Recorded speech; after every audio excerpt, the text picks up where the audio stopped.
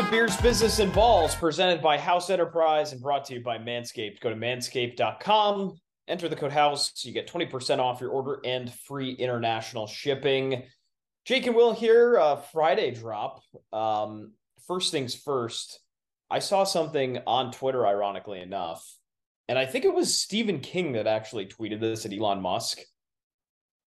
Feels like Elon's just going through the motions. Feels like he doesn't know what the F he's doing. And I can't even remember if we said this last week, but I think he's can't just keep up. I can't keep up either. But I'm officially of the stance that Elon does not know what the hell he's doing as the CEO of Twitter, and he's making this shit up as he goes. Official stance, Friday, December 2nd, 2022. That's where I'm at. Official stance, I don't think it's that hard to run Twitter. Hot take, because it literally is just a platform where people post their opinions, and you allow free speech, but you don't allow hate speech and bad people and stupid comments like Kanye West, and you allow truthful people to say truthful takes and truthful opinions like Rye Chip is the best. Oh, Chex yes. Mix. Hey, I am one of the minorities, and I should have defended you in our chat. That was bullshit. Rye Chip is the best Chex Mix. I actually think your order is exactly how I would have done it. There is, for those who have not seen, 25 days of Take Miss, no questions at this time. Day 2, I posted a power rankings of Chex Mix. Did not think it would be causing quite the controversy. We've built a brand in 2.5, almost 3 years of House Enterprise, and it's about to fall apart on one freaking take that I said the Rye Chip out of the Chex Mix bag was the number one item, where multiple people on the House Enterprise front has now said that is a garbage take and Chex Mix is garbage. So now that's a hot take. We're about to hand out pink slips and let people go. We're about to find new people. Sam Basil, I thought he was our trusted knight. I thought he was a company man, is throwing out garbage snack takes. And hours later and hundreds of messages, we got people making snack tiers. Things are not going well in the house world over one take that Chex Mix, the Rye Chip, is the best take. So here's what you do. You take the Rye Chip and you put 2 of the wheat Chex on the Rye Chip and you eat them perfect combo. Because the dusting, I don't know what that is. It's like very salty, those just wheat salt. Chex. But it's like a dusting of sorts, and it is delightful. Absolutely delightful. And I will say, I don't eat Chex Mix a lot. When I am at an airport, though, Chex Mix is it. You know for a fact you're buying that $8 Chex Mix. It's a big bag, and it's a meal. It's a meal that fills you up. And those are big bags at the airport. They don't skimp you on the amount that they give you there. It's like one of those special edition ones. Overall, that was far better than your emoji ranking yesterday. That's subjective. You won't like tomorrow's. Oh shit. Ranking of New Haven pizza places. I won't like it? You might not. Who knows? Why would you say I won't like it? I might really like it. We'll see. I guess, yeah. There's no spoilers because there's only 4, right? Well, I guess like 5 or 6. What do you think the ranking is? Well, I'll tell you what my ranking is. Let's hear it. I would say Modern 1 because I grew up with it. Sally's very close behind it, though. And I think those are interchangeable. Like, to the naked eye, if you're new to New Haven, Sally's is probably 1. And Modern might be 2, depending on when you go. And then what else? There's Pepe's. I guess you could throw Bar in the Ring there. Those are the 4 I did. Yeah. I'd say if I were a betting man in the pizza world, I would say you go Sally's 1, Modern 2, Pepe's 3, Bar 4. That's what I would say. That was it. Wow, we have a spoiler. If you see this on houseenterprise.com tomorrow, don't fret. And don't spoil it. Don't spoil it. New Haven pizzas. What else? What else do you have coming down the road? I got Yankee candle scents. and I have seasons, and then I need new ideas. I have a very dark horse Yankee candle scent because I just restocked. Well, actually, no, I'm a Bath and Body Works person. Jesus Mahogany Christ. Teakwood Bath and Body Works is probably the Oh best scent. man, no, What's this? Why am I getting this no. bullshit? The Bath world leader. Bath and Body Works candle over Yankee candle. Come on. The deals are much better and the scents are much better. Come on. I've got um a Christmas one going right now. Midnight Dark Citrus is to die for, and Mahogany Teakwood is to die for. I just got After Dark, the men's collection. Smells fantastic. Yeah, but It's like a barber shop. They last for a cup of coffee. I know, that's true. Like my Christmas one I'm looking at, it's halfway done. I got it 2 days ago. Yankee candle, I have one sitting here that I go every day, and they're there for months. I know. This one, I've had this for like a year, and it's still it's Beach Walk Yankee Candle. I'm turning the corner because I started using Yankee Candle shit in my car. That's a solid scent. That's a solid scent. Yes. All right. Looking forward to it. Catch up with 25 days of Takesmas or Takemas? Takemas. No S. No S. On our website. That'll be every day. Exciting. I'm excited to see what other shit you start in our chat. Clearly, it's gonna ruffle some feathers. Facts and emojis were so polarizing. Crazy. You started off with two very polarizing topics. You have to. You have to get people going. No, you've set the bar high. We made our appearance at Gillette Stadium. That was number one for you. That was I've obviously been there a handful of times, but for the Pats, this was only my second home Pats game. I thought about it this morning. I hadn't been there since 2013. I'm very glad I went. But the product on the field is so bad.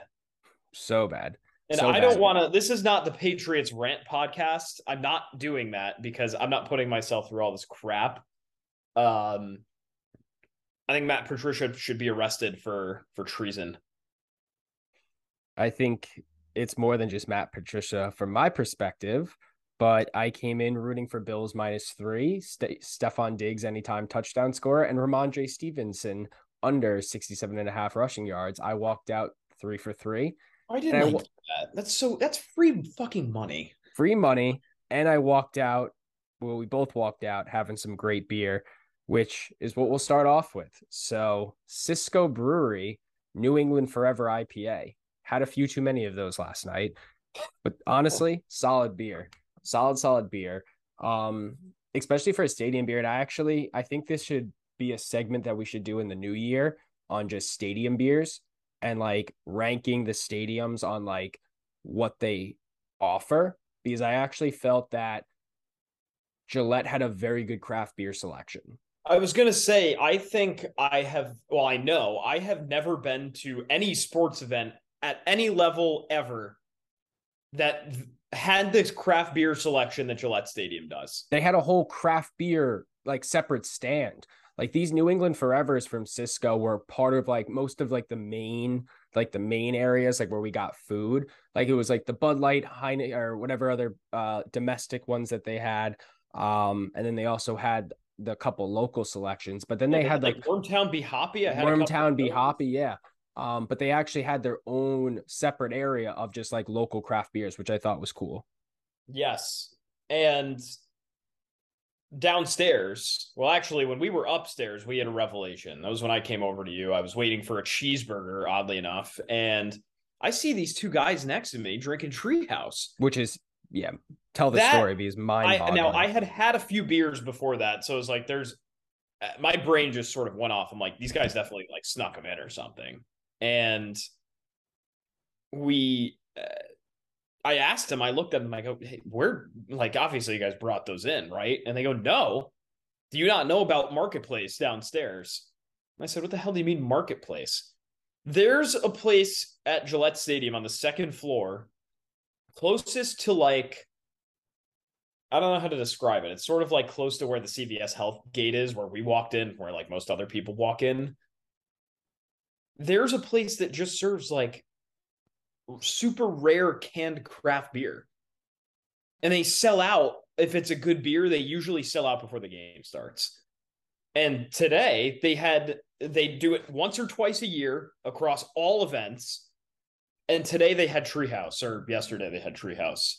Um, that threw me for a huge loop. And if I didn't get a huge New England Forever beer from Cisco beforehand, I think you and I would have been right down there. Because it is very rare that you get great craft beer in a stadium, and Gillette had it.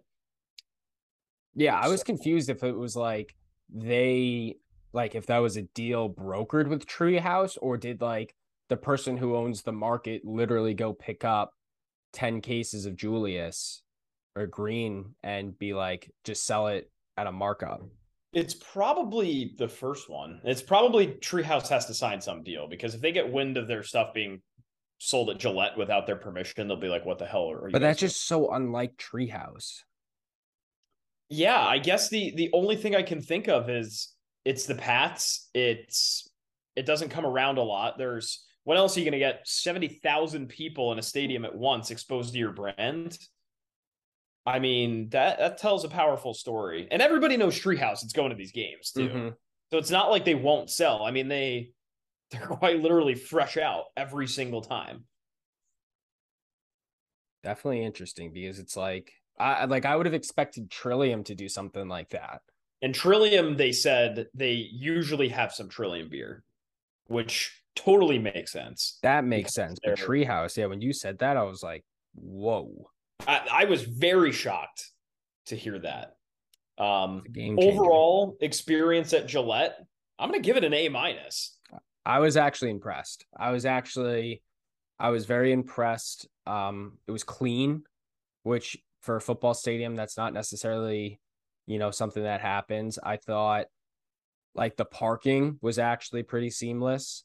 The food was the food they could improve on, Yeah, I but definitely had better. Like, if I could do it again, and I think you would say the same thing, like, I'd be getting a burrito first. oh yeah, the burrito we messed up on. The popcorn was pretty good. I'm sorry to the two gentlemen I spilled our big bucket on in front of me, but I'm really not sorry because they're fucking Bills fans. So Yeah, you fumbled that bag. that was Fumbled bad. that bag.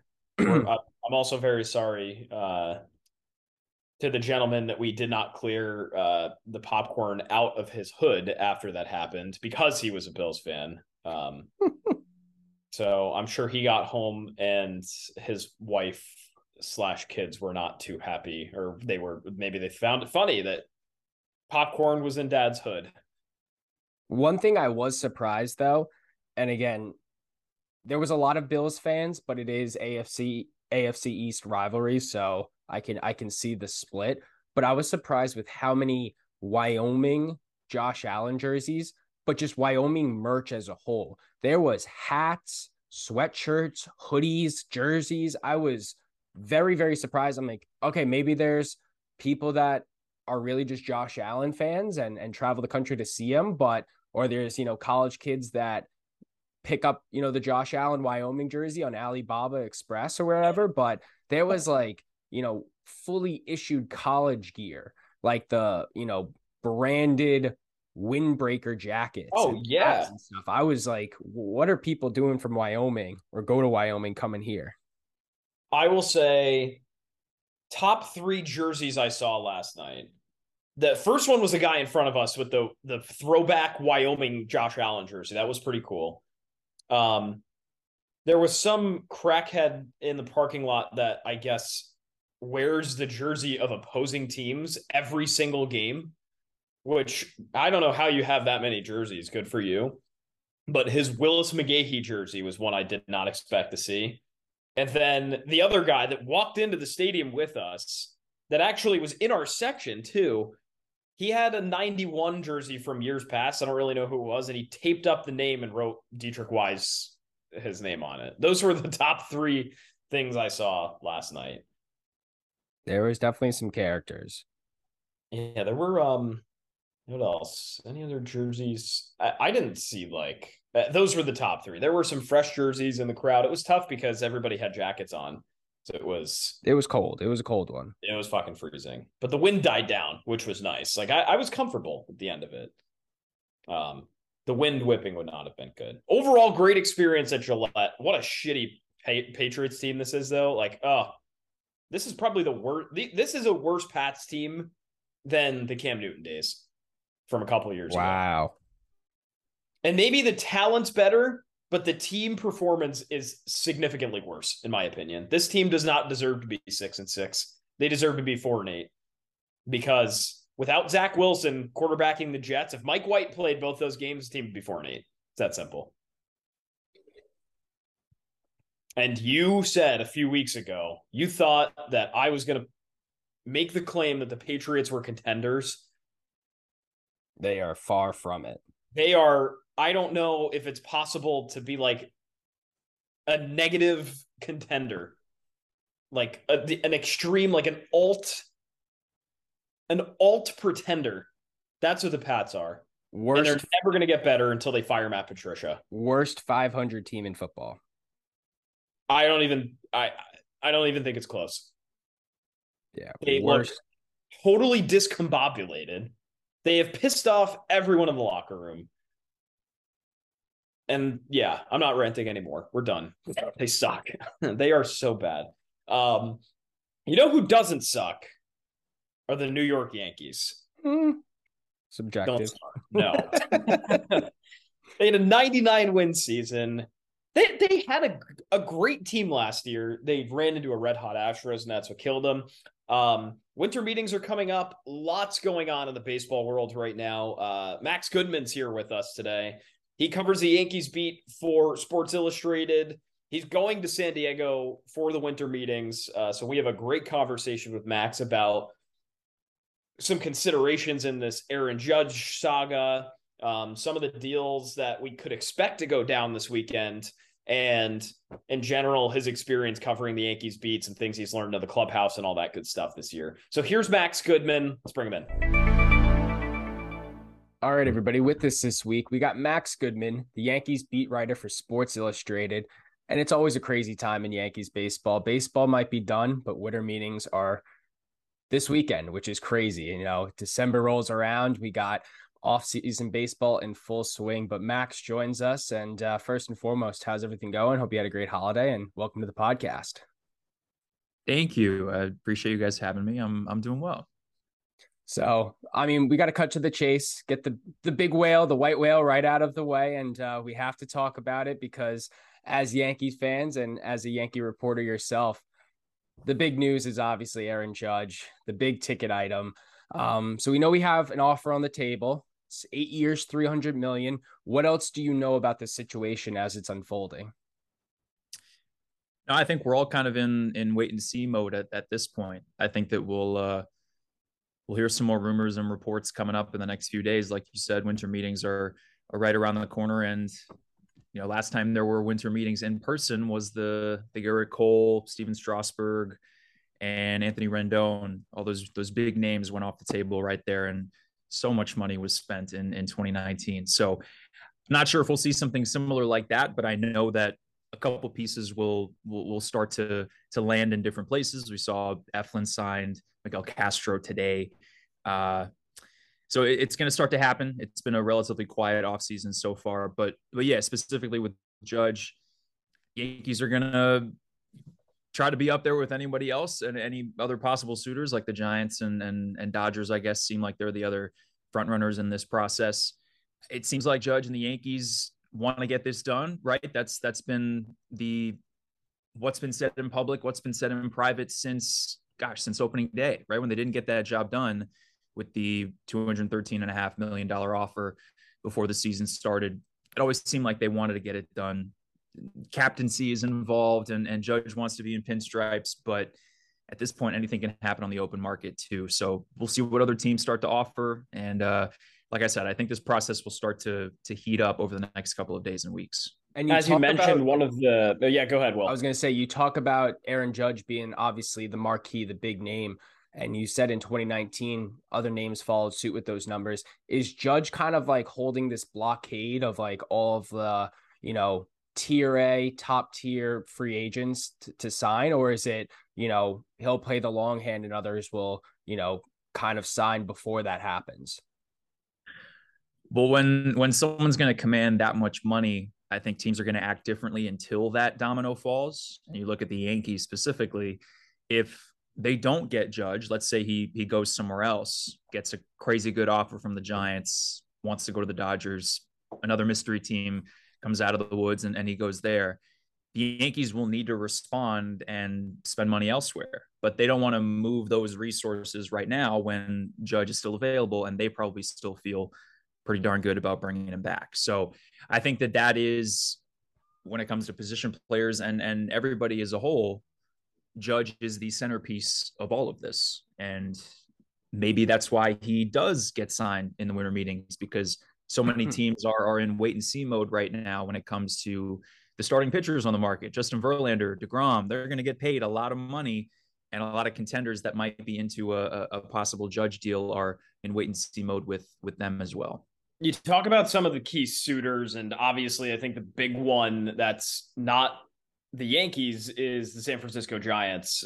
They took him in a couple of weeks ago, as we know. They allegedly had to meet with Steph Curry and a few other San Francisco area sports figures. So, do we know more about sort of what went down, maybe perceptions of how that visit was received by Judge? And, as sort of in the same vein here, is the only reason in your eyes that he would sign with someone like a San Francisco or an LA about money, or is there some other glaring factor that he might consider beyond money there?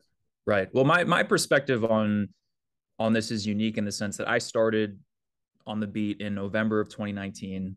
My first spring training was 2020, and everything got shut down with COVID. So this year was my first full year in a clubhouse, and this was such a crazy year for him.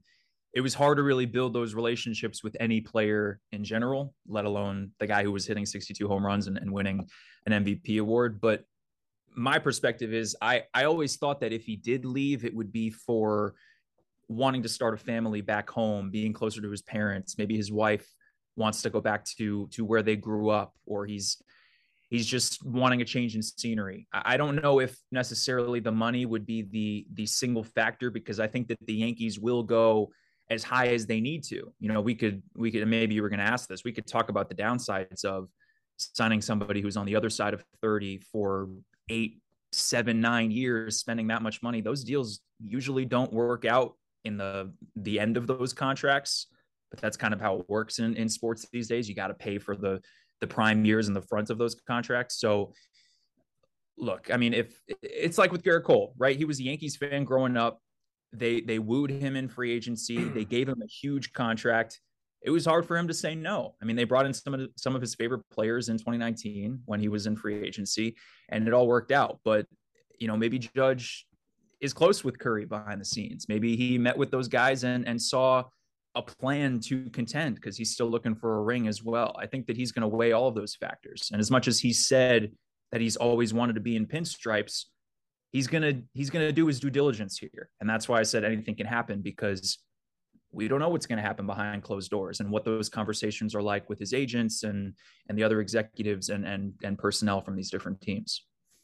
And the money aspect too. I mean, us as fans and you as a reporter and a fan, it's like, it's on our money. So it's like, obviously spend away, but the Yankees are a business. So, what do you think the most years, money, combination of both, the most that Hal and Cash will, cough up for Judge? Or is it they will be the top offer no matter what?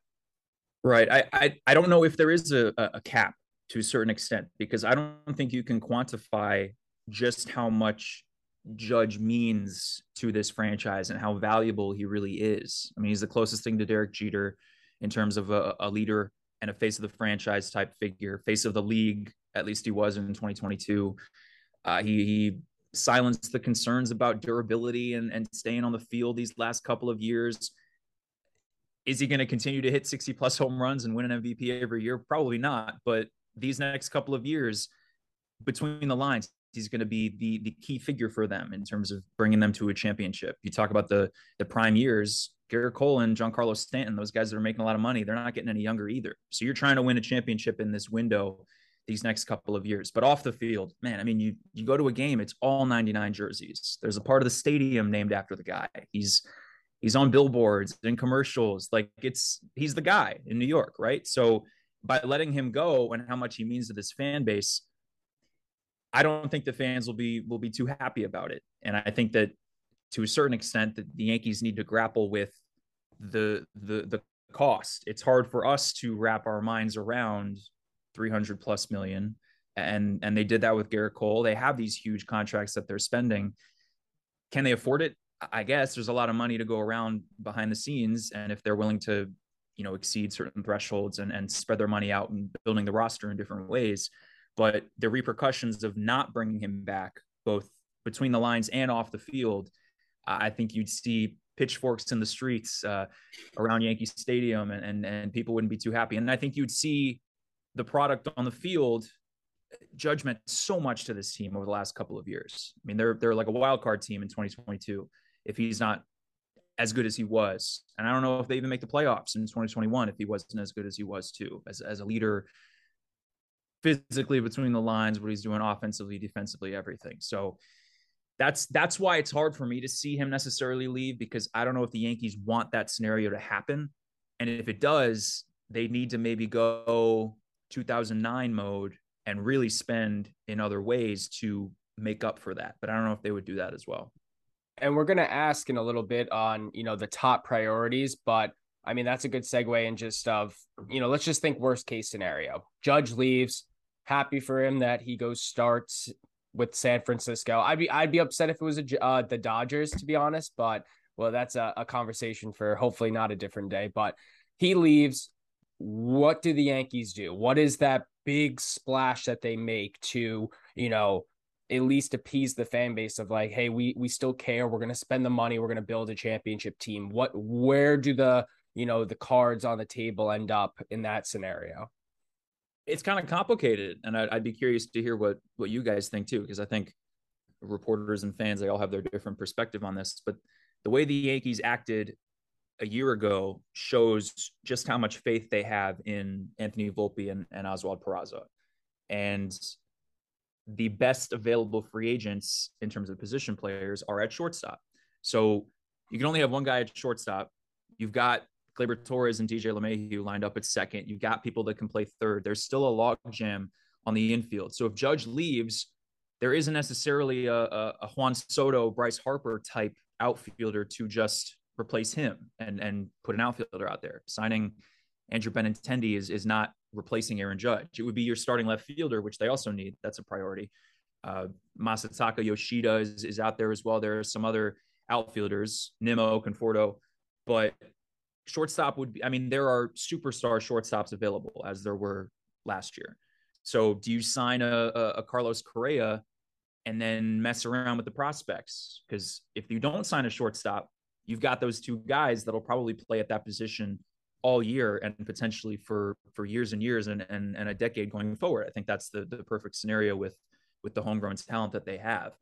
So it's complex. You could go out and sign a couple pitchers, but then the offense is going to not be as good when you're trying to replace a guy that just won MVP, hit 62 home runs, led the league in so many different categories. So the priority would be making that decision. Let's say Judge leaves, you have a lot of money that you can spend, but there aren't as many holes in the spaces where the best available players are, if that makes any sense. Yeah, for sure. And off that too, you bring up an interesting point. You saw the shortstop market last year. You saw the money that guys like Corey Seager and Marcus Semien and even a guy like Correa got before he opted out too. And that's changed the shortstop market forever. You know that Trey Turner is going to get paid somewhere. You know that Correa is going to get even more money than he did last year. And the shortstop market has sort of been, the bar has certainly been raised there. If Judge, on the other hand, gets what he wants this year, it's probably going to break some AAV records and some other areas. So how do you think a contract like what he's asking for affects the outfield market in the future as well? Oh, man. I mean, it makes you wonder in 10, 20 years, like what these athletes are going to be getting paid. And you see it in other sports too. They're always trying to break the record. Every new superstar that gets to that point on the open market. I think when Trout signed, no one thought that his contract would ever be broken. And what Scherzer has the highest AAV ever, right? Like I'm sure that'll be broken at some point too. And what is in the NFL? It's like Mahomes had the massive contract. I'm sure something else will break that at some point too. And what I mentioned earlier, Judge, you're paying for these next couple of years, but eventually he's not going to be the same player, even if he's able to stay durable. Age catches up to you. It's undefeated. It's going to happen at some point. And baseball is a hard game. You got to play 162 games. He's diving out in right field, running the bases. He stole a lot more than he had in the past this year. He's 6'6", 6'7", whatever it is.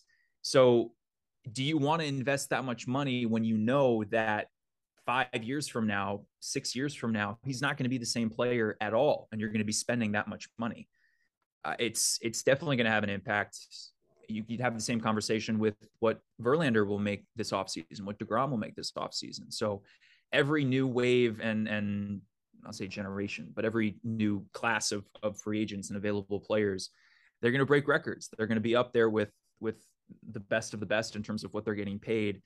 It also helps that, a lot of players are under Scott Boras and certain agents that are negotiating all these deals. You can then reference off of what a certain player made and compare statistically. It's a lot different nowadays than it was, I'm sure, generations ago when you didn't have all the stats that we do now. And it's crazy for teams like Atlanta, who, identifies their young talent and locks them into these long-term deals, but very friendly with the, AAV and just like financial wise. Are there any players that you can see in the Yankees system that obviously it's still too soon to tell with guys like Anthony Volpe, Oswaldo Cabrera, but can you see any of these players sticking around for a long period of time, or should they just, focus on what the old Yankees used to do and just spend away rather than build up the prospects? I think the best comp to what the Braves have been doing would have been after Gleyber Torres' first 2 years. You sign him to a long-term deal with team-friendly AAV, and I don't know how that would have worked out in terms of how he ended up playing the couple years after that. And now he's supposedly on the trade block, which kind of makes sense with what we were talking about earlier. If you want to open up one spot for a prospect or make a move to get a bullpen arm with Torres or someone in the infield that's expendable, Josh Donaldson, if someone would take his deal. But looking at the top prospects the Yankees have now, I mean, man, if like a Jason Dominguez works out, maybe once he's up a couple of years from now, and then a couple of years after he's made his debut, you lock someone like that up. And again, I think that the plan would be that Anthony Volpe, once he's there, he's the shortstop for the foreseeable future too. So they really took a dip into their pitching prospects and the cream of the crop in terms of who they had at the top of their farm system. But the Yankees have also proven recently that they churn out quality pitching prospects and the pitching department behind the scenes from the lowest levels of the farm system all the way up.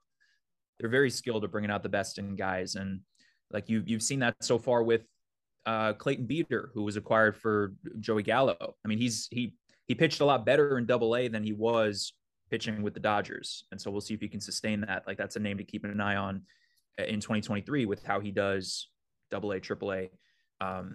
I think that the track record with those guys that they've been developing, who knows? Is Clark Schmidt going to be around for a long time? That's maybe not a good example because he's faced some adversity and been injured and hasn't been in the rotation. But that's the kind of top prospect, gets to the big leagues, makes an impact. You try to lock him up for a long time. And that's what the Braves have been doing for sure.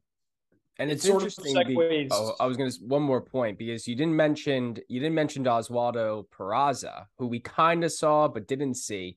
Is he someone that obviously can compete in spring training, or is he just going to be another stopgap for an Anthony Volpe? I think that he would be the shortstop of the future too if you didn't have Volpe in there. And he played, 18 games in the regular season. He looked good. I mean, he's got offensive upside through the roof, plays a good shortstop. His speed numbers were there in the minors, and he showed that a little bit in the big leagues as well. And Oswaldo Cabrera did pretty darn well too in the big leagues, but I think he profiles more as like the Ben Zobrist utility type of player. And maybe he's even the left fielder on opening day. We'll see how they approach that situation. But I think you could see the Yankees roll with a middle infield of Peraza and Volpe. That would be ideal in terms of breeding your internal talent. It's going to be team friendly because they're just coming out of the minors, so they're not making as much as what a DJ LeMahieu is making, that kind of thing. So you got a lot to figure out with this logjam of infielders. Bring back Anthony Rizzo. You've got some different pieces that I think there's going to be a lot of decisions that the Yankees need to make, whether it's Aaron Boone or Cashman or Steinbrenner or everybody else, leading up to and during spring training, as you start to see different guys competing for a spot, specifically at shortstop. Yeah, with or without Aaron Judge or Gleyber Torres or some of the other younger guys, there's so many different permutations and combinations of lineups and defensive formations that you can run with. So it's interesting stuff for sure. To focus back on this past season, of course, this, as you mentioned, Max, was your first year sort of fully immersed in the clubhouse, right? Because when you took over in 2019, it was COVID, shortened season, and then still the restrictions on, and finally you got to really be a part of, like a full part of this team. The expectations for the Yankees this past year were clearly World Series or bust. We all know how it ended. Bust it was. Houston goes on and sweeps them. They cruise to the World Series. In your opinion, from having covered this team, the very high highs and the crashing lows, where do you think this team ended up falling short when push came to shove? I think fans are going to hate this answer, but the injuries really did hurt them this year. And I know you can't make that excuse necessarily because every team deals with it. The Astros had some injuries that they were able to overcome as well. But when they lost Michael King for the year, you can't quantify that kind of blow and what he meant to the pitching staff. Losing a veteran like Chad Green was also pretty important. And some of the guys in the rotation, Cortez hadn't pitched that much in a single season in the big leagues yet. And you start to see that have an impact on him. Luis Severino missed a lot of time. Frankie Montas wasn't the guy that they acquired. They thought that he was going to be when they brought him over from Oakland, and he wasn't finding his own because he missed some time with injury. Maybe it's different. He could be a better pitcher if he was healthy for the end of the regular season. And then on offense, because that was the story in the playoffs, they pitched pretty well. They couldn't mount anything on offense because Judge wasn't carrying them to the extent that he was in the regular season. So missing Benintendi and not having a healthy DJ LeMahieu was critical. And it really doomed them in the time when they needed their offense to be there the most. I mean, you look at the first half, this was a historically good team, a team that looked like it was going to waltz to the ALCS at least. And it was a different roster at the end of the day than it was in April, May, and June. Right. So I think there's a clear correlation to that. As frustrating as it is to see Boone and Cashman speaking about that as a fan, I get it. But that did have a clear impact on the product that was out there in the postseason. And I think at the end of the day, too, the Astros were the better team. I don't know if a healthy Benintendi, LeMahieu, King, I don't know if they still beat them in a 7-game series. They just ran into a really good team. And if they get to the World Series, I think they would have been fine against Philly probably. But Houston, when we saw them in the regular season, when they had the combined no-hitter, and the only time the Yankees beat them in the regular season was the walk-offs. So everybody knew, whether it was the players or reporters or fans, you knew it was going to have to go through Houston. And it just so happened that it would have been tough already, but the Yankees made it even tougher because they didn't have their best guys available and certain players that were still in the lineup and still playing at that point in the year after underperforming for a lot of the season. They continued to underperform on the biggest stage as well. And the Astros continue to get better. Year after year, they lose some marquee player and someone fills the spot and does well. And this year, they're already improving with the addition of Jose Abreu. And, what other moves do you think the Astros could possibly make? Obviously, there's talks about they're interested in Benintendi and Nimmo and Wilson Contreras. Obviously, they'd love to retain Verlander, but the gap isn't there anymore in the American League. It still is the Astros turf to lose. So do you see them filling any holes of, some marquee players? I think it starts with figuring out the Verlander situation. I guess it seems like he'll probably leave, maybe. I don't know. I mean, there are a lot of contenders that are going to go after him, and he proved that he can stay healthy coming off of Tommy John, and he had a tremendous season, obviously. So any team would want to have him, but it's going to cost a lot of money to make that happen. But their pitching staff is so deep. I feel like they can soften that blow, maybe sign a mid to low rotation type of guy to just have everybody take a step up to fill in for Verlander, maybe. And yeah, that offense is still going to be pretty deadly as well with adding Abreu to the mix. I guess he's just going to be the replacement for Gurriel, and the rest of that offense is still intact. And I'll say two more things about this. Like, one, you look at shortstop and the conversation with the Yankees. What the Astros did with Pena, I think, is something that a lot of teams can take notes on. And replacing a veteran at the position that meant so much with a homegrown talent who hadn't proven himself at the big league level yet. They ran with him, and look how much that worked out for them. Every situation is different, but maybe the Yankees learn from that and just hand the position over to somebody like Volpe maybe a little earlier than they were planning to, just because if you trust your guy and you think he's got the talent to get it done, maybe that's what they do. I'm not saying that they would just simply do it because the Astros did, but you know what I mean. And I wonder how much teams like the Yankees will attack the open market or how they construct their roster simply for that inevitable ALCS matchup where it's still going to run through Houston at this point because they are the juggernaut in the American League, and they haven't been able to get past them over these last since 2015, the first time they lost them in the postseason. So I've been thinking about that. I think in free agency, you bring back Rizzo, you make sure that Rizzo doesn't go to Houston. You bring back Judge because he's incredible, and that he can play against Houston. He's been there before. He's experienced in those situations. Do you want to get another pitcher just to overload the top of your rotation, to know that you can hang with an offense like the Astros, et cetera, et cetera? So I'm sure that they're thinking about that, because this team, as it is right now, if you bring back Judge, they're still a really good team. And I could see them winning the AL East again if they shore up a couple different parts of their roster. But to get over the hump and beat Houston in the postseason, that's easier said than done. You got to definitely add some more pieces over the next couple of months. Yeah, and it starts this weekend in San Diego. You're heading out to winter meetings. Basically, anybody who's anybody in baseball will be there. The owners, general managers, decision makers, as well as the media, of course. And would imagine a fair share of players might, make an appearance, meet with some clubs, things like that.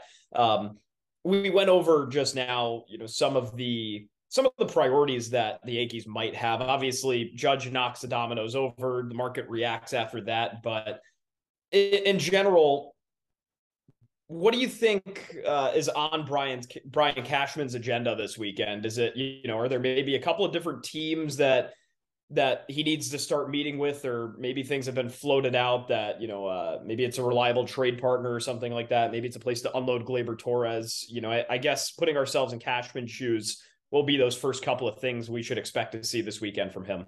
Yeah, absolutely. I think that obviously it all runs through Judge. That's going to be the priority, and they're going to be in touch with him, trying to make sure that he doesn't go somewhere else. But simultaneously, you're seeing if you can fix that logjam on the infield. It seems like there are some teams that are interested in Gleyber Torres. Maybe you hold on to him though because of the Mayhew injury concerns, and you don't know how healthy he's going to be at the beginning of the season. But even still, you've got these two guys that are going to be in a competition at shortstop in spring training. And you have an Isaiah Kiner-Falefa who, as much as the fan base is not fond with him and he had his defensive deficiencies, I think he would be a valuable piece on a bench. I mean, he puts the ball in play. He's quick. He can play multiple positions. If he's going to be on your roster, you got him through arbitration with their contract earlier this offseason. Wouldn't be the worst piece to have as your backup on the infield as things stand right now.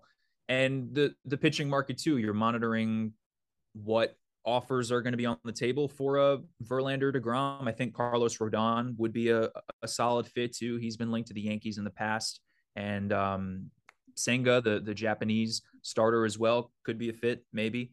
So I think that once the Judge news really starts to reach its end, you're going to start to see the Yankees more active. And maybe I'm completely wrong. Maybe things will happen the other way, and they'll be active in other ways first, maybe to prove to Judge that they're going to make other moves as well. But I think that, and this is just my opinion, I think the Yankees understand that they need to make a couple impactful moves this offseason, like we were just talking about, in order to get back to a World Series and win a World Series. It's been a long time for Yankee standards to not get back to the Fall Classic at this point, and let alone win one. So I think they understand what's at stake. And if Judge goes, you make a lot of moves because you kind of have to at this point. If Judge stays, maybe not as many high profile moves, but you still have to continue to make this roster better, because there will be injuries down the road. There will be guys that struggle and slump, and every team battles their inconsistencies as well. So I think that, talk to us in February and March. I think the roster will look different than it is now. I know that's easy to say, but I think you could say that about most teams. But I definitely think that'll be the case for the Yankees.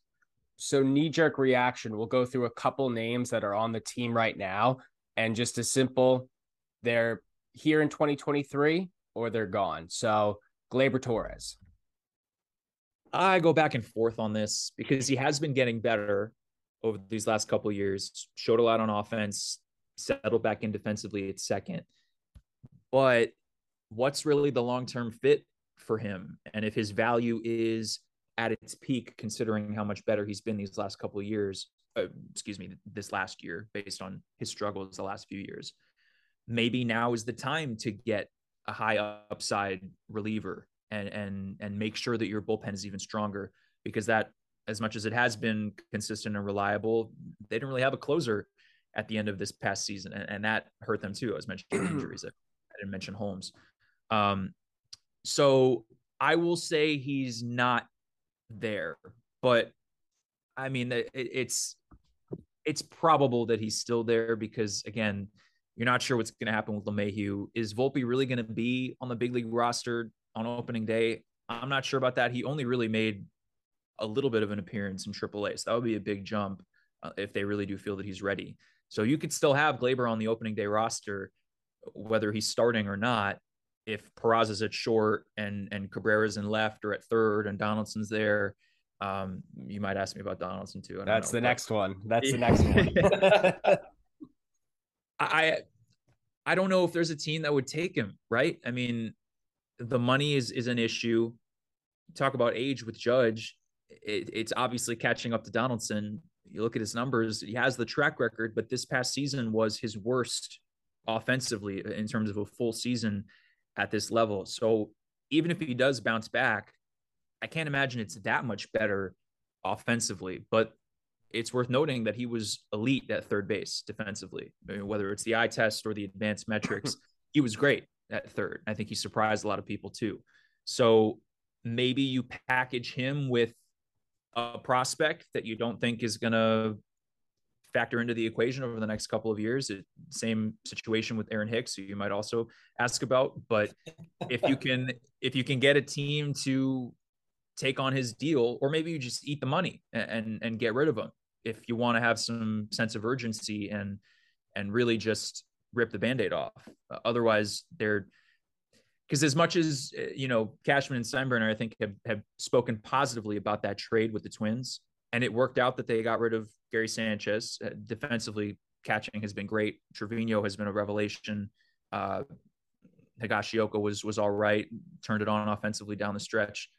And Rortvedt had his injuries, but he's a high upside defensive catcher, not as good offensively, but we'll see down the road.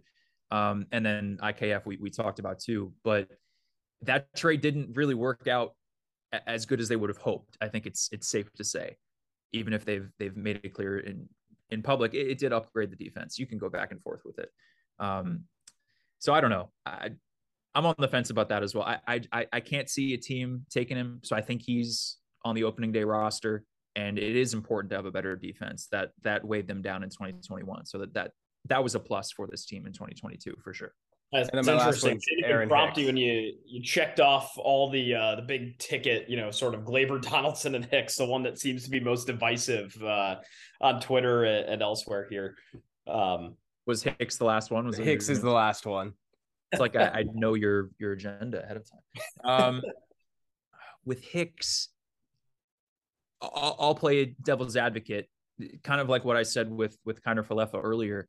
Hicks would not be a terrible fourth, fifth outfielder. I think you could have made the same logic with like a Brett Gardner coming back, right? I mean, he's been there, switch hitter, great discipline. That's one of his strongest attributes, that he gets on base in terms of walking, and that's been a buzzword with how Aaron Boone has talked about him and the coaching staff. But I do wonder if it would spiral like it did with Joey Gallo, because we saw the way that the fan base really treated him down the stretch, and his lows are as low as it gets in terms of slumps, and you saw that impact his defense at one point this summer. And I mean, going into the season, he said he was going to, potentially be a 30-30 guy, and he ended up having one of his worst seasons too. But he did stay on the field until the postseason, so that was a plus in terms of his injury history. I think with Hicks, it just depends on how they attack the open market, and if you're wanting to spend more to get Benintendi and someone else, or I don't know who it would be. I don't know if they can compete for a Nimmo or something like that. But on the bright side, you have your center fielder with Bader, and let's assume the Judge comes back. You have your right fielder, so you got to figure things out in left, and maybe they just move Cabrera out there because he played so well in the outfield as much as he is an infielder by trade. So I will, because I kind of said that Donaldson and Torres will be back, I'll say Hicks isn't back just to mix things up, but I probably think he will be. A little PC, but it's fine. That's fair. Good answers. Well, what do you guys think? You think all of them will be gone or something like that? I think I agree with Josh Donaldson. It's hard to, especially how they've talked about it, where it's like they consider the trade as a win, and right, defensively he was there. I think the money is going to be hard to move. I think labor, and we've talked about it, it's like if he was going to be part of this future equation, he would have been signed to a longer term deal. If you're not going to pay him when he becomes a free agent in a couple of years, it's like, might as well move him and don't do the prospect hugging. Hicks is 50-50. I think he's on a friendly enough deal where it's easy to move him, but it all kind of depends on the outfield market. Right. Yeah. Torres would be the easiest to move in terms of teams wanting someone like that. If you don't have a, offensive second baseman, there's a clear upside with someone like him, and maybe he would benefit from a change in scenery too. But he all kind of depends on what DJ LeMahieu's health status is, which, when DJ's healthy, he's incredible both sides of the ball. And, it's been year after year since he got re-signed to that big deal that he's fallen short in playing that full season. So if he's going to be out for a few months, are they really going to risk it with Volpe, Peraza, and Cabrera and IKF as well? I don't, that's not really a championship infield in my mind. We'll see. I'm right with you. Yeah, I'm sure you guys have seen on Twitter the montage of every first pitch strike that Donaldson took this year. And it's so frustrating because they're right down the middle and he's just standing up there looking at it. This is a different Josh Donaldson than what we've seen in past years. Yes, they're different players. If you go back 5-6 years ago and you think of that team with Joey Bats, and Donaldson was hitting cleanup or third sometimes in that order. And I don't know how many times Yankee fans said, wow, wish we had a third baseman like that instead of an aging A-Rod, right? So, he's just such a different player. All that Aller is gone. It's gone. But then he hits a walk-off grand slam and you forget about it. Oh, right. Exactly. But there's controversy with him. I'd be interested to do like an anonymous poll in the clubhouse to see just how many guys were really fond of him and what he meant chemistry wise behind the scenes. Because obviously there was the stuff with Tim Anderson and the White Sox, and I don't think that many other teams and players are fond of him in general. Like he's a easy guy to hate in terms of how he plays the game and all that, which sometimes is beneficial to have in your clubhouse too. But this team took steps forward chemistry wise. I don't know how much he played a role in that or if he was detrimental in that, but the defense was great. But the money is weighing them down. But they made that bed when they traded for him, so they're gonna sleep in it for those 2 years. But you could go back and forth. I think it's easy to just keep them there because of the defense, because of just how impactful that was. And you could bury him in the bottom third of the lineup with the upside, like you said, that he hits a grand slam or pimps a single to the warning track, something like that. Because it's still in there, right? Like he still is a former MVP. He still can hit the ball pretty far.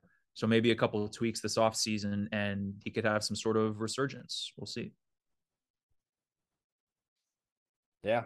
Yeah. And before we get into like just some big headlines with winter meetings, you were just talking about your role a little bit, and I'd love to dive in because I don't think many, fans realize what a beat writer actually does. You were talking about like anonymous polls and everything. So what is your day-to-day activities in the clubhouse? And again, being in your first year of like actually experiencing clubhouse interactions, can you just give a perspective of your job and the interactions with the team?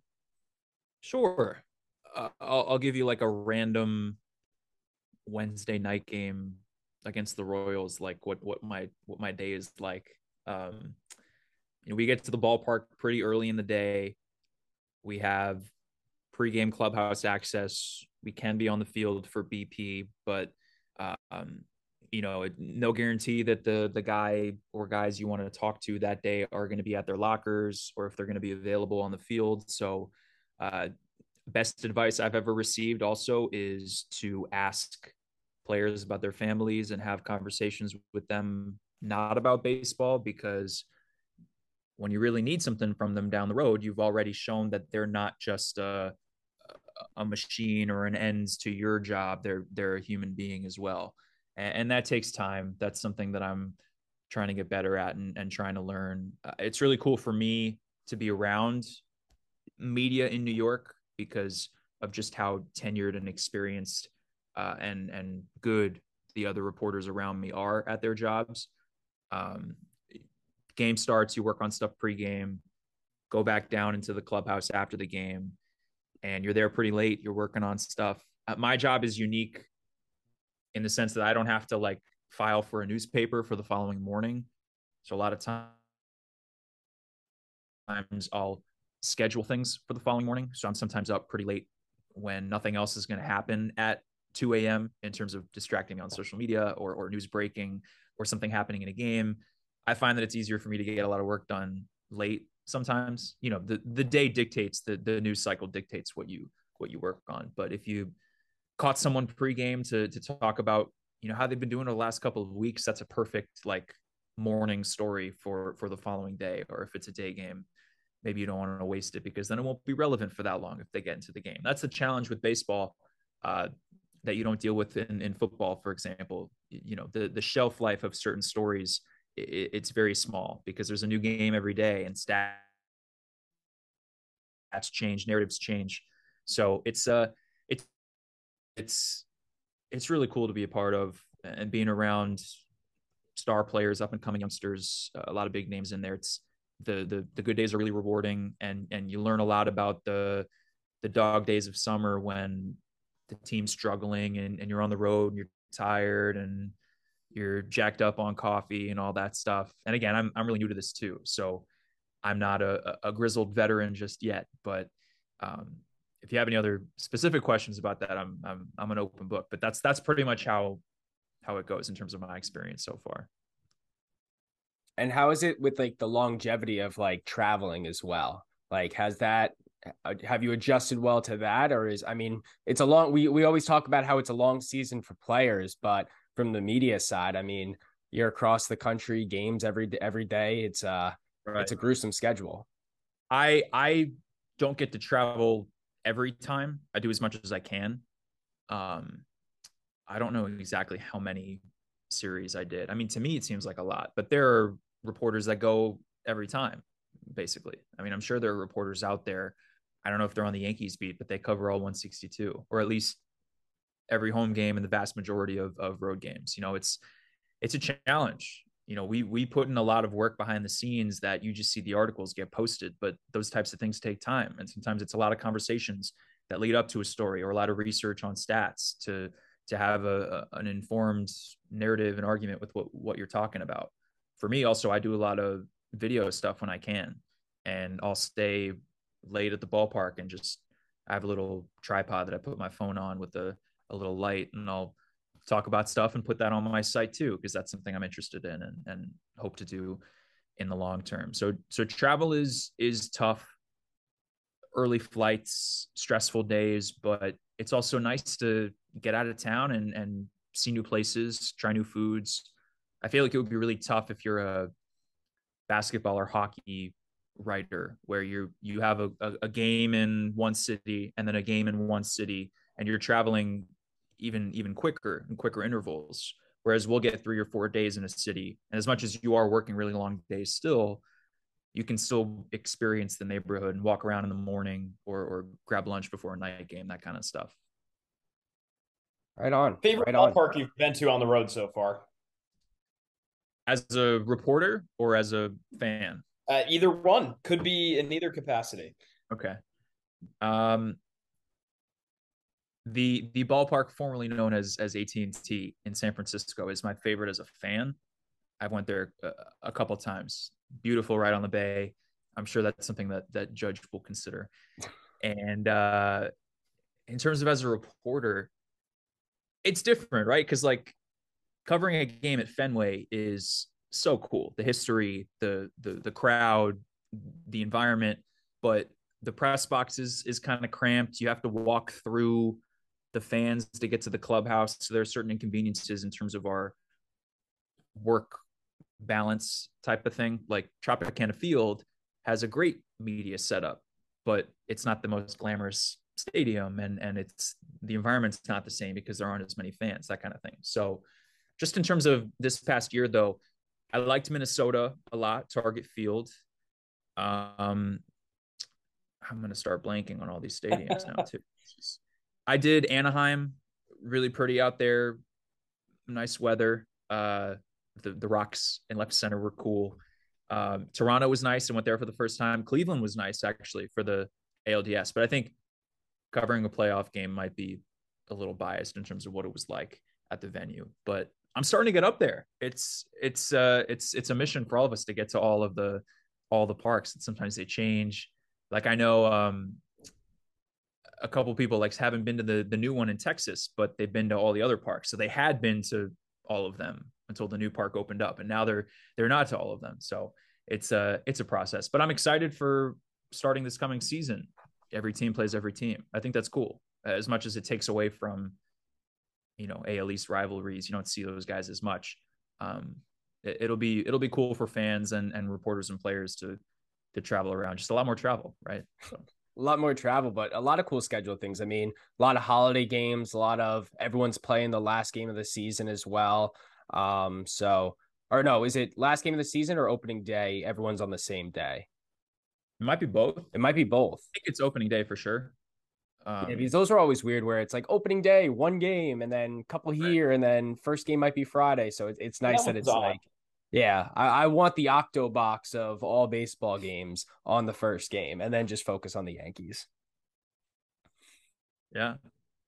So, but one day we'll get a Scott Hansen in the MLB. Maybe A-Rod will take over that, him and Michael Kay. That'd be cool. It's hard for us to follow other games, like out of town scoreboard and stuff, where you might pull something up on your computer, but you want to be attentive with what's going on. And also you have to be conscious of foul balls soaring up into the press box too. Like you put your noise canceling headphones in, and that's when you're susceptible to something like that happening. Like Camden Yards were in danger, basically. Yankee Stadium, it's rare.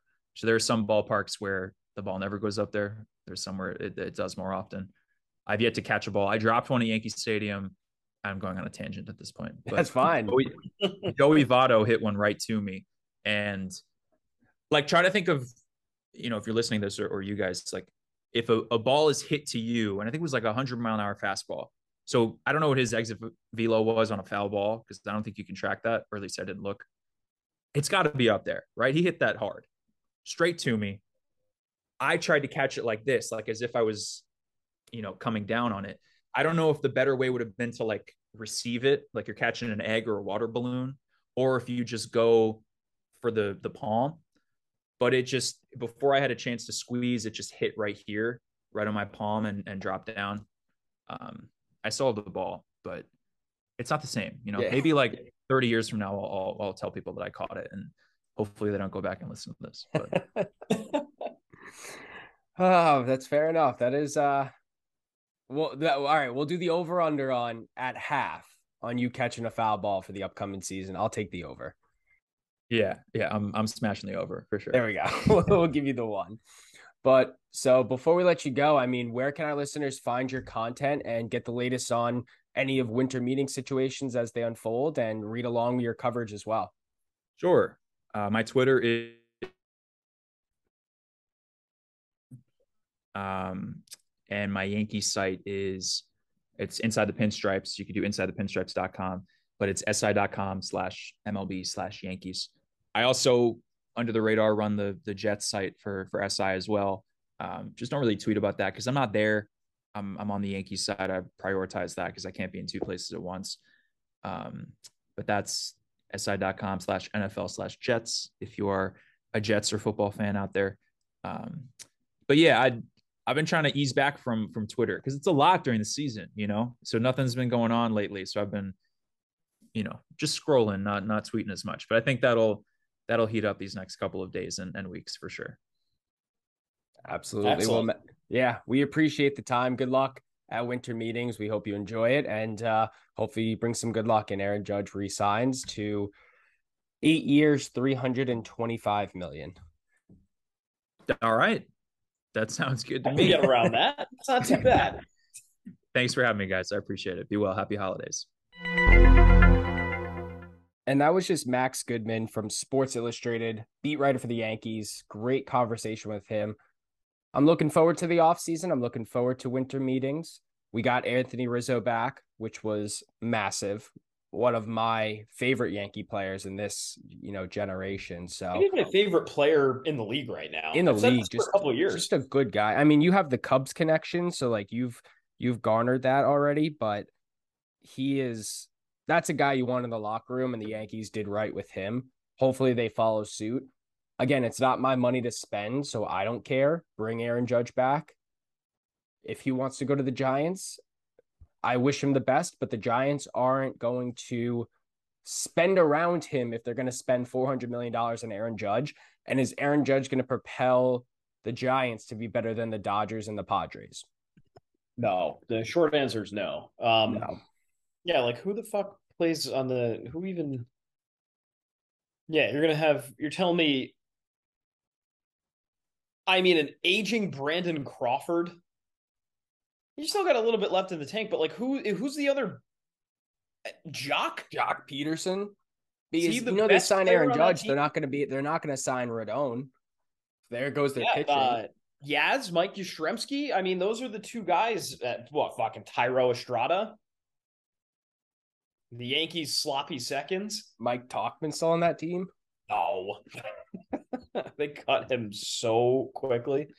Like, I couldn't even tell you who the infield is of that Giants team right now. Wilmer Flores at first, which weird. That's weird. Tyro Estrada at second, Brandon Crawford at short, and David VR at third, which I don't remember him. Was he a rookie? What happened here? Stats? Yeah, he was a rookie last year. Let's see. What did he do? He